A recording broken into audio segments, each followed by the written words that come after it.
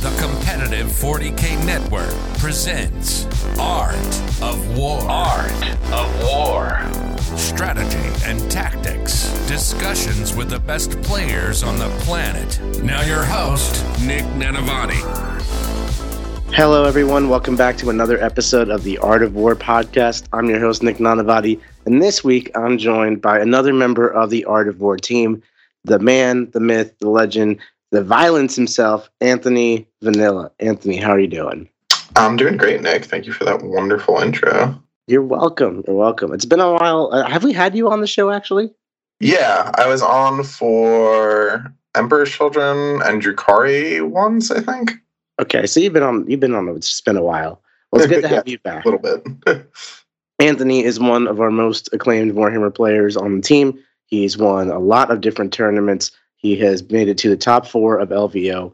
He has been on Team America 2 years in a row, this year being one of the more captaincy roles. And Anthony, you're awesome. You're killing it. How are you doing? I'm doing good. I'm doing my best. I just got back from Poland last Tuesday. I was there for 2 weeks playing a teams tournament with some of the boys on an international team. So that was fun. Just, recovering from jet lag, trying to get back into the swing of things. I actually have a weird lull right now. I have no tournaments between now and when we go to Kansas City in June. So I know. I was shocked when you said you were available on a weekend. I was like, wow, you're not playing this game. You have a lot of international friends that you've played with and accrued all the years. You have a lot of international connections. And that's really interesting because you're relatively new to the game. How did you get involved on the international scene as much? So a lot of my friendships, I would say now, are from going to WTC the first time. But initially it was just from being active in Discord and meeting people that were internationally based and finding like-minded people, and that happened to just line up a lot with people that happened to be playing overseas. A lot of my early success in 40K actually came from taking European or Australian list concepts and just playing them in the American meta where people were not particularly well prepared for it. Or at least that was a non-zero portion of it, it felt like anyway. But yeah, so that was basically how that connection started. That's awesome. We're going to unpack that. We're going to learn about how you approach 40K, your philosophy about the game and how you play it, your international connections, and how you've developed as a player with respect to all these different play styles you're exposed to. That's going to be in part 1 of this 2-part show. Part 2, that's going to be for patrons only. You can become a patron on our website, aow40k.com. It gets you access to the show and access to this amazing Discord server, which Anthony is talking about and leveraging to get good at the game himself. So you definitely want to become a Patreon. In part 2, that's where we're going to discuss how Anthony actually plays his World Eaters, an army that Anthony has piloted to immense success in recent history. Really hard to play, not very straightforward for being a very combat-y army, and we're going to learn how he does it. He's going to break down the strategy, the tactics, the matchups, all the different things that you may not think of when you think of such an army like World Eaters, the more subtle side of the tactics. Anthony, are you ready? I was born ready, Nick. He's born ready. All right, I'm excited. Anthony, tell me a tale of how you actually got into Warhammer and competitive Warhammer. So those are basically the same story. So from the word go, I knew that I was going to end up being a tournament player in 40K because I was looking for something to replace what I had been doing very competitively at the time, which was WoW and Hearthstone. But I had my girlfriend is a art teacher, so I was looking for something that we could do together. And I was like, oh, when I was younger, I used to play fantasy. So I was like, maybe I could get back into 40K. So that was the game plan. I went into a store the weekend that the 8th edition Iron Hands Codex came out. Weekend not many people remember fondly, I am sure, as they terrorize the meta again, even now. And I picked up some Chaos Knights, which was, again, suboptimal given the Codex releasing that weekend, but it is what it is. You got to start somewhere, and an army with 3 models is a good place to start when you want to start quickly. But yeah, that was basically how I got my start. I wanted something that I could do competitively, that I could enjoy with my girlfriend, because in the beginning she painted all the models that I used. After I would build them, she would paint them, then I would play. And that doesn't really super work anymore because the demands of a consistent tournament player are not great for keeping your girlfriend happy with you. The constant a bit of a job. for sure. Yeah. The So- tight deadlines don't mix well with like, hey, you're doing this for fun. Yeah, definitely. Babe, I need this done by midnight. Yeah, by tomorrow, thanks. Yeah, that's the foundation of a great relationship right there. Yeah, exactly.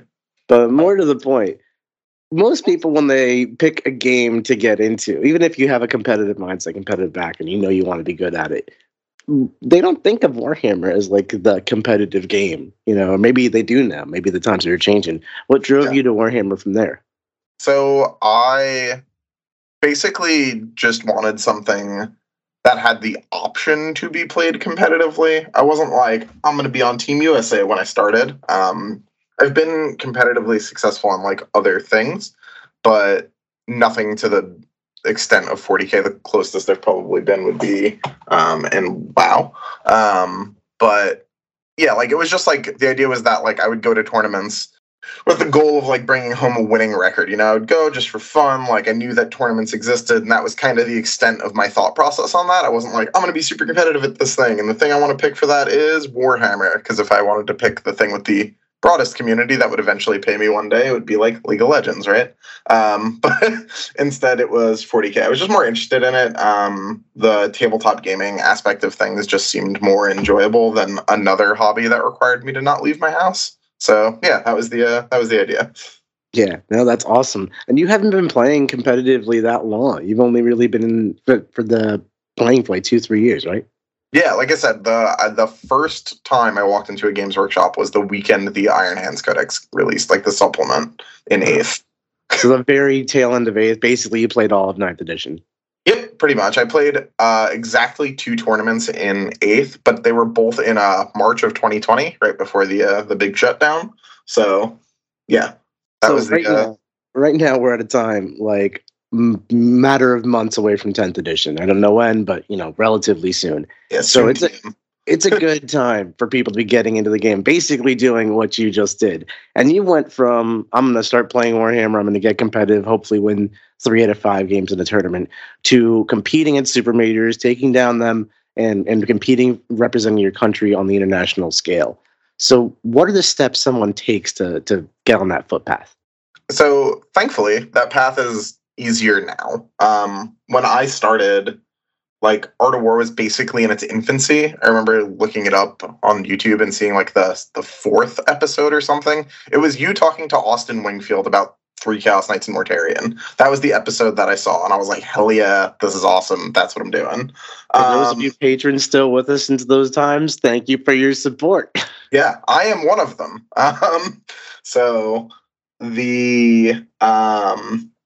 yeah, like back then there was like very scattered information, right? You were, stuck on like 1D4chan and like trolling through forums and hop through a Discord and hope for the best. So there was a lot of like me trying to parse who was actually good with who was just vocal, and like what channels to watch for battle reports and so on and so forth. Now, thankfully, most of that is a lot more recognizable. And TTS is a lot more broadly used, so you can get games even if your local meta isn't quite the nightmare fuel Shark Tank that mine was when I started. TTS is tabletop simulator. Yes. So, yeah, it just that's the path. You find like good communities that are active and involved from players that are active and still winning things. Because that was like another difficult portion of starting that I found, was that like finding information that was accurate and not outdated was very difficult. Because there would be like, everyone's got an opinion, but like if your opinion is based on how the game was played in 7th, it's not super helpful to me starting in 8th. So yeah, just it's really interesting because I get this kind of story from every guest we get on these days, and I kind of ask them how they got it good at Warhammer, more or less. And I found 2 divergent answers. One is much like yours, where you're like, you get online, you get into the Discords with people by using, your brain to figure out which ones are of higher value with competitiveness. And you can navigate, once you know people, stuff like that. And your tabletop simulator community, same idea. And then in terms of like searching through YouTube and Google, like thankfully nowadays, like things like Art of War are very well branded. Other companies are also well branded as opposed to just like this guy on a forum. So that's all well and good. It's relatively online, though. And then there's a much more kind of in-person traditional way of playing Warhammer, which is like going to your local stores, getting to know people, playing games like that, then finding the competitive stores within your area, going there on their RTTs, then going up to GTs, making friends, and then kind of carrying the competitive ladder that way, which, last week we had John Lennon on, and he had the same idea with that. Yeah. So you've done a bit of both. You've gone to tons of events. You have a local scene up in New Jersey, New York area, and you have this whole online community. How do you do both of them at the same time? And then how do you find each of them as far as effectiveness? The trick for me was to have an IT job that let me browse Discord while I was waiting for things to load. That's the joking answer. How much of that's joking though? The real answer is that they're both valuable in different ways. So the online presence has allowed me to have a wider context than just I live in my meta's bubble.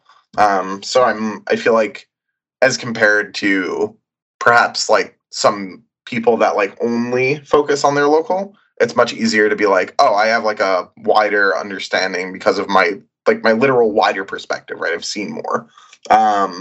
Even if that experience is not necessarily firsthand in person, I can rely on the experience of others to fuel my own play experience. The other side of that coin, I used to play 40K too. It exposes you to a lot more. Oh yeah, between seeing very early on, I was aware and trying to analyze the difference of teams lists and something like that. Whereas normally in the States, you would not see that. We have 2 teams events a year or something like that, maybe 3. So they're not really very common here. Whereas there, that's a huge focus of their list building. But as the flip side of that being the local in-person community, and I was very lucky to have people like TJ, people like Sean to kind of have their experience to lean on when I was starting so that they could kind of take me under their wing and show me how to play the game effectively. There was a pretty good window of time where I knew that I was better than all of my locals and worse than Sean Naden. And that is a really wide window to find yourself in. And I had no idea how good I was or wasn't until I ended up actually going to that Dallas Open where I got third at my first super major. And I was oh, maybe I am pretty good at this. And that was kind of the beginning. Wow. Yeah. I feel like a lot of players, they don't know how good they are. They just go to a tournament to find out. And then they, for lack of better or worse, they do find out. And some of them find very positive. Like you said, you got third. Yes. It's a weird space to be in because I was spending a lot of time. I was going, to RTTs as often as I physically could, playing GTs again locally when and where possible. And then there was the big one to fly to, and it was all right, it's test time, and it went pretty well. And then not too long after that, I ended up making the top cut at Atlantic City Open. That was another, consistency is obviously good. So yeah, that was the beginning. Definitely. And, when I first met you, you were very much an up-and-comer, and then you just kept on coming from what I could tell. Yes, exactly. I stayed the path and just kept grinding. Now, I would say that's kind of akin to your play style as well. I've watched you play a handful of games in 40K, and you're really just you pick a plan and you execute your plan. That's what I would describe. How would you say you found your identity playing 40K and what your play style is? So, funnily enough, I ended up doing this a bit backwards. I knew more or less what I was going to end up playing this game based on how I played basically everything I've ever done. From my background in martial arts, through my time in Hearthstone, through my time in WoW, everything I've ever done, I've played fast, aggressive things. Which was actually going back to that earlier point of learning the game. It was very difficult to find people that played like that past a very small subset of folks, because often in 40K, the better way to win consistently is to take slower, more measured approaches, but you can do it either way. Both work. But yeah, so I was able to find consistent aggressive strategies that would work. And that was kind of what I was looking to develop towards. So I ended up playing armies that kind of facilitated that, between starting with some weird chaos stuff that just wasn't very good because that was baby's first army, but then eventually becoming, Blood Angels and Drukhari, Harlequins, and now World Leaders. or Emperor's Children than World Eaters. There's a pretty consistent game plan across those. So yeah, Baby's first army was Chaos Knights. That one wasn't really very good, but like after that point, when I started playing like the real armies, ones with like crazy rules like Breachable. So I was throwing Blood Angels and Drukhari, Emperor's Children, and then Harlequins and World Eaters. You can see like a pretty consistent through line of a very aggressive game plan. Like combat. Yeah, I like to hit things. The one exception to that was Harlequins, where I hit them with my guns from far away. But that wasn't really like a super genuine comparison, because release light Harleys could have hit you with whatever they wanted and killed you. Yeah, you were playing some 9 Woodweaver stuff. I was playing 6, which I will contend was always the better list, because it was better in the mirror. Okay. So you have this aggressive play style, which always is such an interesting conversation, because we all know that I love my corners. Yeah, sure do, Nick. I'm never coming out, Anthony. You can't make it. Maybe the new edition will reward passive play. Maybe. Maybe. Well, we can find out. Yeah. So, with your aggressive play style, I always have this question right off the bat. When you play armies and you have to get into your opponent, that just plays into so many army strategies of, as people come towards me, my army gets more deadly, so I will apply the killing to them because they have to hit me on my terms, that kind of thing. And it's almost like you're walking your army straight into the meat grinder as your plan. Yep. How do you do that? How does that work for you? The trick, Nick, is to become the grinder. So I think I noticed really early in 40K is that there are, like, in a given game, you make literally hundreds of decisions. And I think it's a thing that, like, people that have been playing the game for a long time take for granted. But that, like, at every single step where every single model goes, how they allocate their attacks, where their attacks have to go, what their actual game plan for the turn is, where all those models are going. Every one of those is a thing that you're doing, but they're all an opportunity for essentially a small error. And when you're playing aggressively, you're exploiting the fact basically that, like, no human is perfect. Now, not to say that, like, I'm playing based around gotchas, because you've seen me play a million times. I play very openly. I give people arguably too many takebacks. But that said, when you have to make 300 tactical decisions in a game, you're going to make some suboptimal choices along the way. We all do, right? And what playing aggressively is looking to do is force even more decisions, ideally using the, like, crown jewel of my strategy, which is transports. An army that has good transports, or like units that are so durable it's often just a balance mistake, like Artists of Flesh Talos or Emperor's Children Terminators. But usually transports is my go-to to create what I frequently refer to as, like, activation locks. So, like, as a very specific example, not too long ago we had Tau in the metagame, right? And Tau could kill everything in line of sight, but they did it with 3 activations. So if you had a character in a transport with a unit, they just couldn't kill that character unless their first activation killed the transport because of character screening. That's just like a generic example.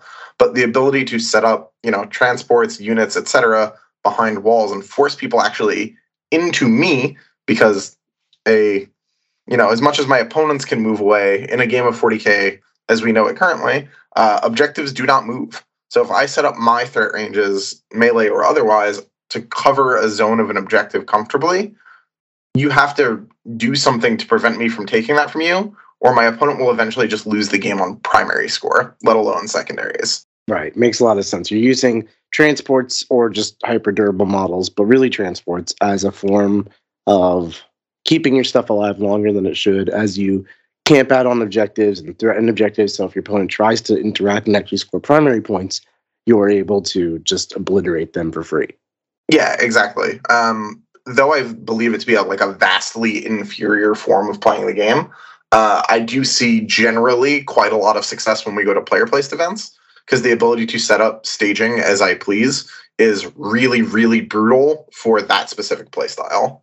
So you just said that you find the playstyle that you personally adopt vastly inferior to other play styles? No. I think player place terrain specifically is a really bad way for 40k to be played, but I'm acknowledging that the way I like to play benefits from it a whole lot. Oh, okay. I'm glad we're on the same page again. I thought you were agreeing with me that corners were best. No. Corners are not the best. Corners are for boring. Corners are great for a nap.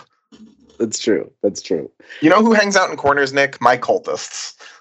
Cultists are good people. They're telling campfire stories. I want to be telling campfire stories. It's true. They tell great stories. Objectives. Absolutely. Don't talk smack about the cultists.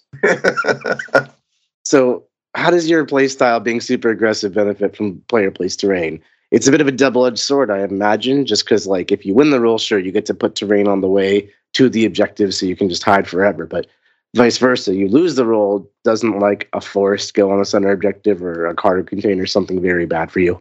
The idea is that, like, when I send an army out, when I send a unit out, I'm assuming it's dead either way, right? So I don't necessarily need the ability to hold the middle piece safely forever. Broadly, what I'm assuming is happening when I'm scoring primary is that I'm scoring 8s from the 2 objectives that I'm able to hold safely, and I'm using the rest of the ruins that I get, not actually to hold the middle of the board, but to set up a zone where I can assault both the middle of the board and their natural expansion objectives without getting shot.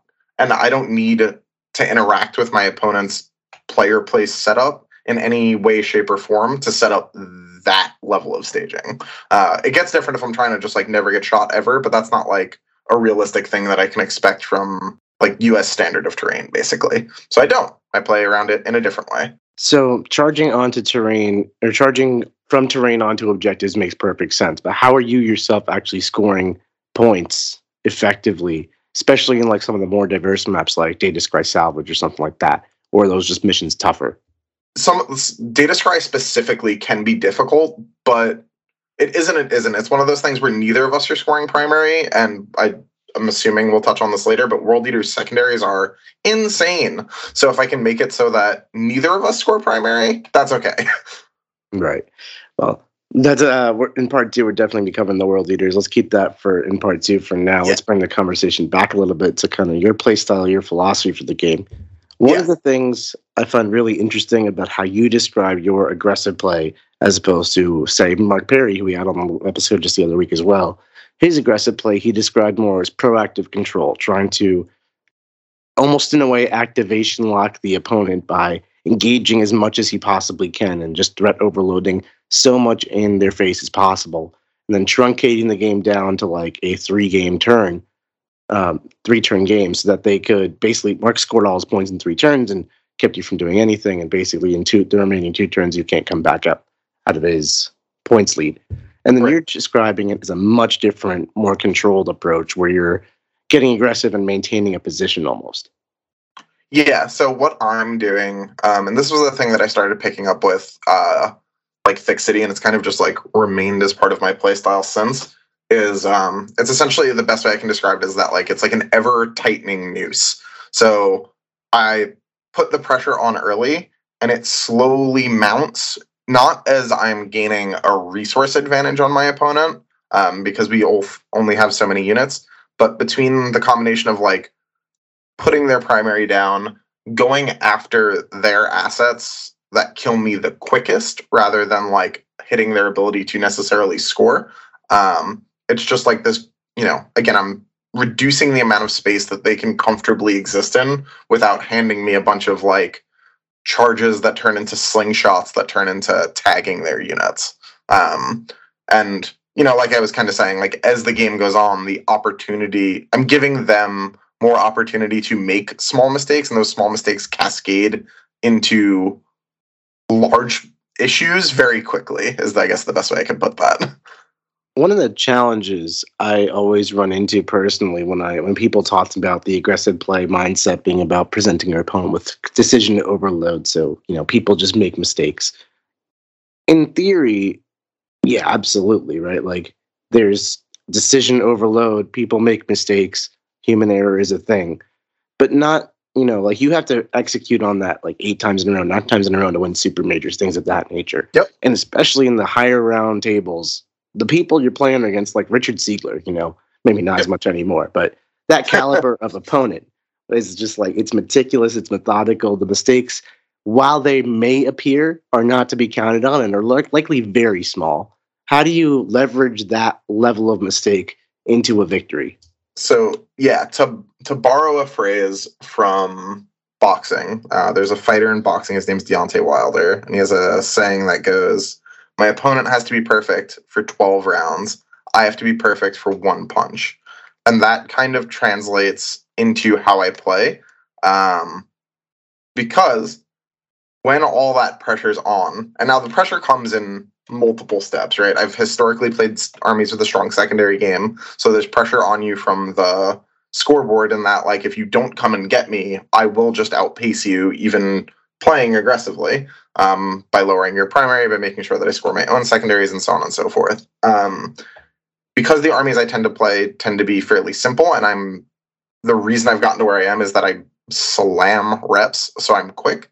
There is the realistic factor of that in a game. There is only so much time to make decisions. We only get an hour and a half each. So there's pressure from like the time perspective. And then the last step is that there is, the literal pressure, right? The in-game pressure of like all of your screens and all of your setups have to be perfect. And at no point can my opponent afford to have the very random component of our game slip on them. Whereas like when I put things out, I'm assuming they're dead. That's built into me. When I have things live, that often can result in like drastic swings in the other direction. So it's not that like the aggressive game plan, and this is something that you have to kind of accept going into being and becoming an aggressive player, is that not like your game plan is never perfect, but you have to remain fluid and adaptable to what kind of happens as the game progresses. And the different armies handle that different ways. For World Eaters, as an example, it looks like not burning your resources too quickly and too early, or you just don't have them in the end game, and then all of the pressure that you put on early means nothing because you're dead. And unfortunately, at least in the current edition, dead models cannot hold objectives. Yeah, absolutely. So it's always kind of like this. It's an overload of pressure from a variety of angles, and I love that. You mentioned the clock. I think that's very much a factor, especially when you try to position and create board states that your opponent is definitely unfamiliar with. I think that's definitely an undervalued example of the aggressive play style. Is you're just presenting a new problem as opposed to their planned out, calculated Warhammer. Right. Yeah, especially when I was on my like original come up in the US. That was, or like even the first time I went to England, honestly. It's definitely a thing that people expect you to play like a reasonable, like, oh, we'll trade on objectives, we'll go back and forth, we'll both score our points. And they get very frazzled when you like turn one Aether Sails a Raider into their deployment zone and charge one of their home field holders. And you're like, whoa, that is not what you're supposed to do here, sir. This is my deployment zone. What are you doing here? So, yeah. So like you said, presenting people with uncomfortable, unfamiliar board states and situations to kind of break down a lot of the like heuristics that they apply to a normal game is part of what allows me to see consistent success. One of the challenges I run into when I play or try to play an aggressive play style or an aggressive army, aggressive mindset, and it's not my natural play style, so that's always going to be a bit of a disconnect for me. Right. I never know. I see so many options in front of me, right? Like you could go forward with everything. You can punch it all on one link. You could spread it out. You could stagger your approach behind terrain. There's so many ways to approach an aggressive game plan, whereas a more control style, I'm really just focusing on my own points control and mitigating your ability to stop me. So with that many options, how do you find your path of attack and then execute it with confidence and certainty that you've picked the right one? So I have like a 3-step thing that I go through at the start of every turn that I've basically ever played in Warhammer. It really is 3 steps, but there's like a step 0 to it. So like step 0 is that like before my turn starts, like before I take my command phase even, I'll literally go around to my opponent's side of the board and look at it from their point of view. This makes sure like nonsense doesn't happen. Like I don't forget that they have like 2 Rangers and a Ruin over there. But also it lets me like literally try and understand things from their perspective to see where and what the breaking points look like if someone were coming at me. How much time would you spend doing that, would you say, during like a timed event format? 2 to 3 minutes, if that. It's quick. It's like, go over, take a look, understand like where things are at, where things look like they can be at from their side. Then it's like, okay, with that knowledge in mind, I go back to my side. And that's where like the actual list starts. So step one is, can I end the game like right now? Like if I hit the big red button, does my opponent lose like most of their army this turn and the game ends on the spot? Because sometimes those board states exist, and taking a second to recognize that they're there and that you don't miss them is really important. Step two. Sorry, one question on that. Is there a risk association with that? So it's like, I could win the game if I hit the 6-inch charge, but if I failed 6-inch charge, I've kind of set myself out there and I'm going to get obliterated. So, would you go for that? Oh, yeah, 100%. A 6, I don't even think about. I'll take it on an 8 sometimes. You'll take it on an 8? That's not even supposed to work. Yeah, but that's what the reroll's for, Nick. Oh, my God. It depends on how important the asset is as well, right? If it's my, like, Chaos Terminator unit and it, like, has to hit an 8, that's a bad example because, like, hitting an 8 in that army is actually automatic because of Honor the Prince. But, like, if someone handed me an 11, right, like, it was, like, roll a 5 up with Honor, I'm probably not going to take that unless, like, the downside is non-existent. You know what I mean? But, like, what I'm looking for in that scenario is that, like, someone basically set themselves up to stage for their next turn, but they got, like, a bit too close, and now I'm just going to end the game. The situation doesn't come up a ton now that I have more, like, consistent, steady-state threat ranges. But in the past, when I played other armies that were, like, significantly faster, it was very easy to be like, I went first and staged in the midfield. Now it is literally impossible to get away from me because I am an elf. You moved up to try to, like, play the game of 40k, and now the game's over, right? So that's, like, step one, is, like, can I end this right now? Step two is, can I give them a 0 on primary? So as the game changed in Arcs, Nephilim? No, Nockmend. Whenever the mission secondaries became part of primary, what I used to do is look for the ability to give people 4s, but the ability to now score, like, in some missions you could, like, if it was uncapped, you could score like 70 on primary. Now all I look for is 0s. Like, the ability to give someone a 4 is pretty good, but not quite the same when they can, like, hold the middle objective at the end of the game and get like 20 points from it. So now what I'm looking for is 0s. And then the last step of this is just, I'm making sure that I'm scoring my secondaries. In some armies, that's more automatic than others, but that's the last, like, kind of like, okay, while I'm going through all the normal things I would go through in this turn, let's make sure that our secondaries are, like, putting points on the board.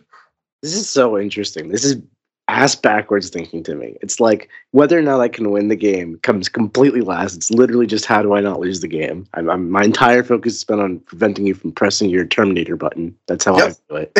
And then the secondaries first, like, let me get my Warp Ritual checkbox, let me get my Scout the Enemy checkbox, whatever the other last one is checkbox, and I'm good, I'm happy. Yep. And prevent you from messing with that. And then primary, even. This was what really got me, Anthony. You were like, I don't even look for 4s. I'm looking for 0s. If I can't give you a 0, I keep looking. Like, that's your thought progression. Yep. I'm like, I can give them a 4. Let's get out of bed today. Let's send the bench. Yeah. Let's go. Like, what? Yep. I think often it's very easy to, like, so what I was noticing when I was doing that, like, this was like back in Nockmend even, is if you're playing aggressively and you try to burn them down to 4s, but, like, you never break past that, you'll run out of resources by, like, turn 3, 4, and that means they're getting 2 12s plus whatever the tertiary is, and then you're not winning. You're not wrong. That happens often in games that like really go the distance. Mm-hmm. Yeah. So when you're really looking for 0s or bust, what kind of opportunities, like, is that? Is it just OBSEC trading? Is it like, my army is moving to your house now? Like, how aggressive we're talking? It depends on what it is. I'm going to, like, lean on the World Eaters example here a fair bit. So a lot of the times a play that I'll take against World Eaters, right? So some of the missions where, like, it's really hard to give people 0s are the corner deployments. So that would be, your Death and Zeals, your conversions, stuff like that. Because though you start close together, to, like, take someone's home away from them, and Death and Zeal is, like, borderline disrespectful. So often the way that I end up managing that is I will charge a unit of berserkers into and past something and kill that thing with a different unit and sling the OBSEC onto their home field objective. Because with Arcs of Omen, lots of people are leaving, to use your Craft World example, like 2 Warlocks back there. And those guys don't have OBSEC. So very often you can kind of sling past people as they've gotten more greedy and cut troop choices to knock their primary all the way down to a 0. That's actually giving the 10-minute tip that John is doing this week in the Worm. Funny. Yeah. Yeah, people have gotten very greedy with what they hold their home field with, and people are generally not the most careful about making sure that your unit doesn't sling past them and touch their home field. And to go to an earlier point real quick, I'm not I have nothing against giving them 4s. I will gladly give you 4s. It's just that giving them 4s is going to be more part of my natural game plan, that I'm not having to deviate and be like, oh wait, I can give them a 4 here. You know what I mean? Whereas that's naturally a thing I'm trying to do. Whereas when I see an opportunity to give someone a 0, it's let's do that. That sounds awesome. So there's a fighting mantra when you're a fighter, and I am not. So don't take this to the gospel here. There's a fighting mantra that you always want to keep the enemy in front of you, and you always want to be moving forward. And I'm assuming that's true in most fighting styles. And also, it seems like you're applying it to 40K as well. I don't care about going backwards. The table is the table to me. Well, your space, my space, the home space, it's all the same. Yeah. But it seems like you really want to keep your opponent in front of you, shuffle them in, and limit their board control. Yeah, exactly. I'm trying to limit my opponent's options down to a very narrow band of choices, and I want those choices to be bad choices. Does that make sense? Yeah, absolutely. I mean, basically, not only I'll give you a bunch of lose-lose choices to make, and then you can write your own adventure on how you want to lose the game. That's kind of how I approach it. And exactly. Then you're no, you don't get to make choices. The only choices you get to make are bad. It's like a double whammy. Yeah, exactly. You get very few choices, and the choices you do get to make involve a rough path. So, and then World Eaters withstanding. We'll get to your World Eaters in just a bit. Towards the end of this episode, we'll walk through the list, and then in part 2, we'll walk through the actual how it works. But a lot of times when you play these aggressive armies, you forgo things like Warp Ritual or a secondary game plan beyond just table them and points will figure out themselves. What happens if you really just can't maybe cross the Rubicon or crack the nut, so to speak, and then you're just not scoring as many points as they are? Step 1, I love Warp Ritual. Warp Ritual is stand in the middle and beat your opponent to death. That's my favorite secondary in armies that I have that can take it. Secondly, but unless you're playing Craft Worlds, then it's this guy that can't be denied goes in the middle and then he leaves. But now we're talking. Yeah, there you go. In general, and this is going to be a fairly callous answer that I might get a bit of a criticism for, but when I notice that I'm playing an army that some of the more premier defensive profiles in the game can no longer crack, I actually just switch armies. I usually will stop playing an army at that point when I'm the meta has surpassed this. It is no longer enjoyable for me to play this in this play style, and I'll just change to something else. I mean, part of that is totally valid. You've collected a lot of armies. You have Tabletop Simulator as an available option to you, which allows to switch armies. Some people are faction diehards, and we definitely get those people on the podcast as well. To each their own with it. Yeah, 100%. I'm a lot more, I'm a playstyle diehard, right? I want to play the game how I want to play it, but I don't, I'm much more interested in not compromising my enjoyment of the game than I am in my, loyalty to a faction. Otherwise, I'd still be playing CSM, and that army makes me depressed when I have to play it right now. I feel you. CSM in one of my armies. I basically have 5 or 6 armies I really enjoy, and then I have play style I really enjoy, and I hope that I can apply my play style to one of those factions. Ideally, they link up. Yeah. So, Anthony, I think it's about time. Why don't you walk us through this World Eaters, World Face Beaters list you've gotten going on over here? So a small spoiler before I just run through the list real quick is this is probably the list of all the armies that I've played that I've had to play the most conservatively in a game. Very often my World Eaters games look like me putting up banners and then just staring at my opponent, daring them to take them down, while looking down at my Art of War jersey and reminding myself that I'm your teammate and that I can play conservatively. I'm so proud of you. That really touched my heart. Yeah, it's a real thing. I win a lot of World Eaters games by 6 points on turn 5. Wow, that's amazing. So the list is It's a World Eaters, detachment. No Disciples of the Red Angel here. It is Lord Invocatus with his Warlord trait, which allows 2 units within 9 to pregame move. I have a second Lord on a Juggernaut with the Berserker Glaive. That gives him a whole bunch of benefits: Strength 9, more AP, double exploding 6s, even before you have Tithe up. He's really good. Then I have 4 units of Khorne Berserkers with a Eviscerator and an Icon. I have 1 more unit of Berserkers with just an Eviscerator. I have 3 units of 4 8-bound. The champion has the Lacerators. And then I have 3 units of Exalted 8-bound, where the champion has 2 of the Chain Fist. And then I have 3 Chaos Spawn and 2 Rhinos. That's the list. 2,000 points on the nose, 4 CP starting. Super simple on the outlook. I mean, it just looks like World Eater stuff. 8-bound, Exalted 8-bound, Khorne Berserkers, Rhinos, Solo Spawn to go die. I'm sure there's a lot more depth in how you actually play it for an army that can only move and punch. Like no shooting, no psychic, no trickery. Yep. There's a lot to it. We're going to unpack it in part 2, everybody. Stay tuned.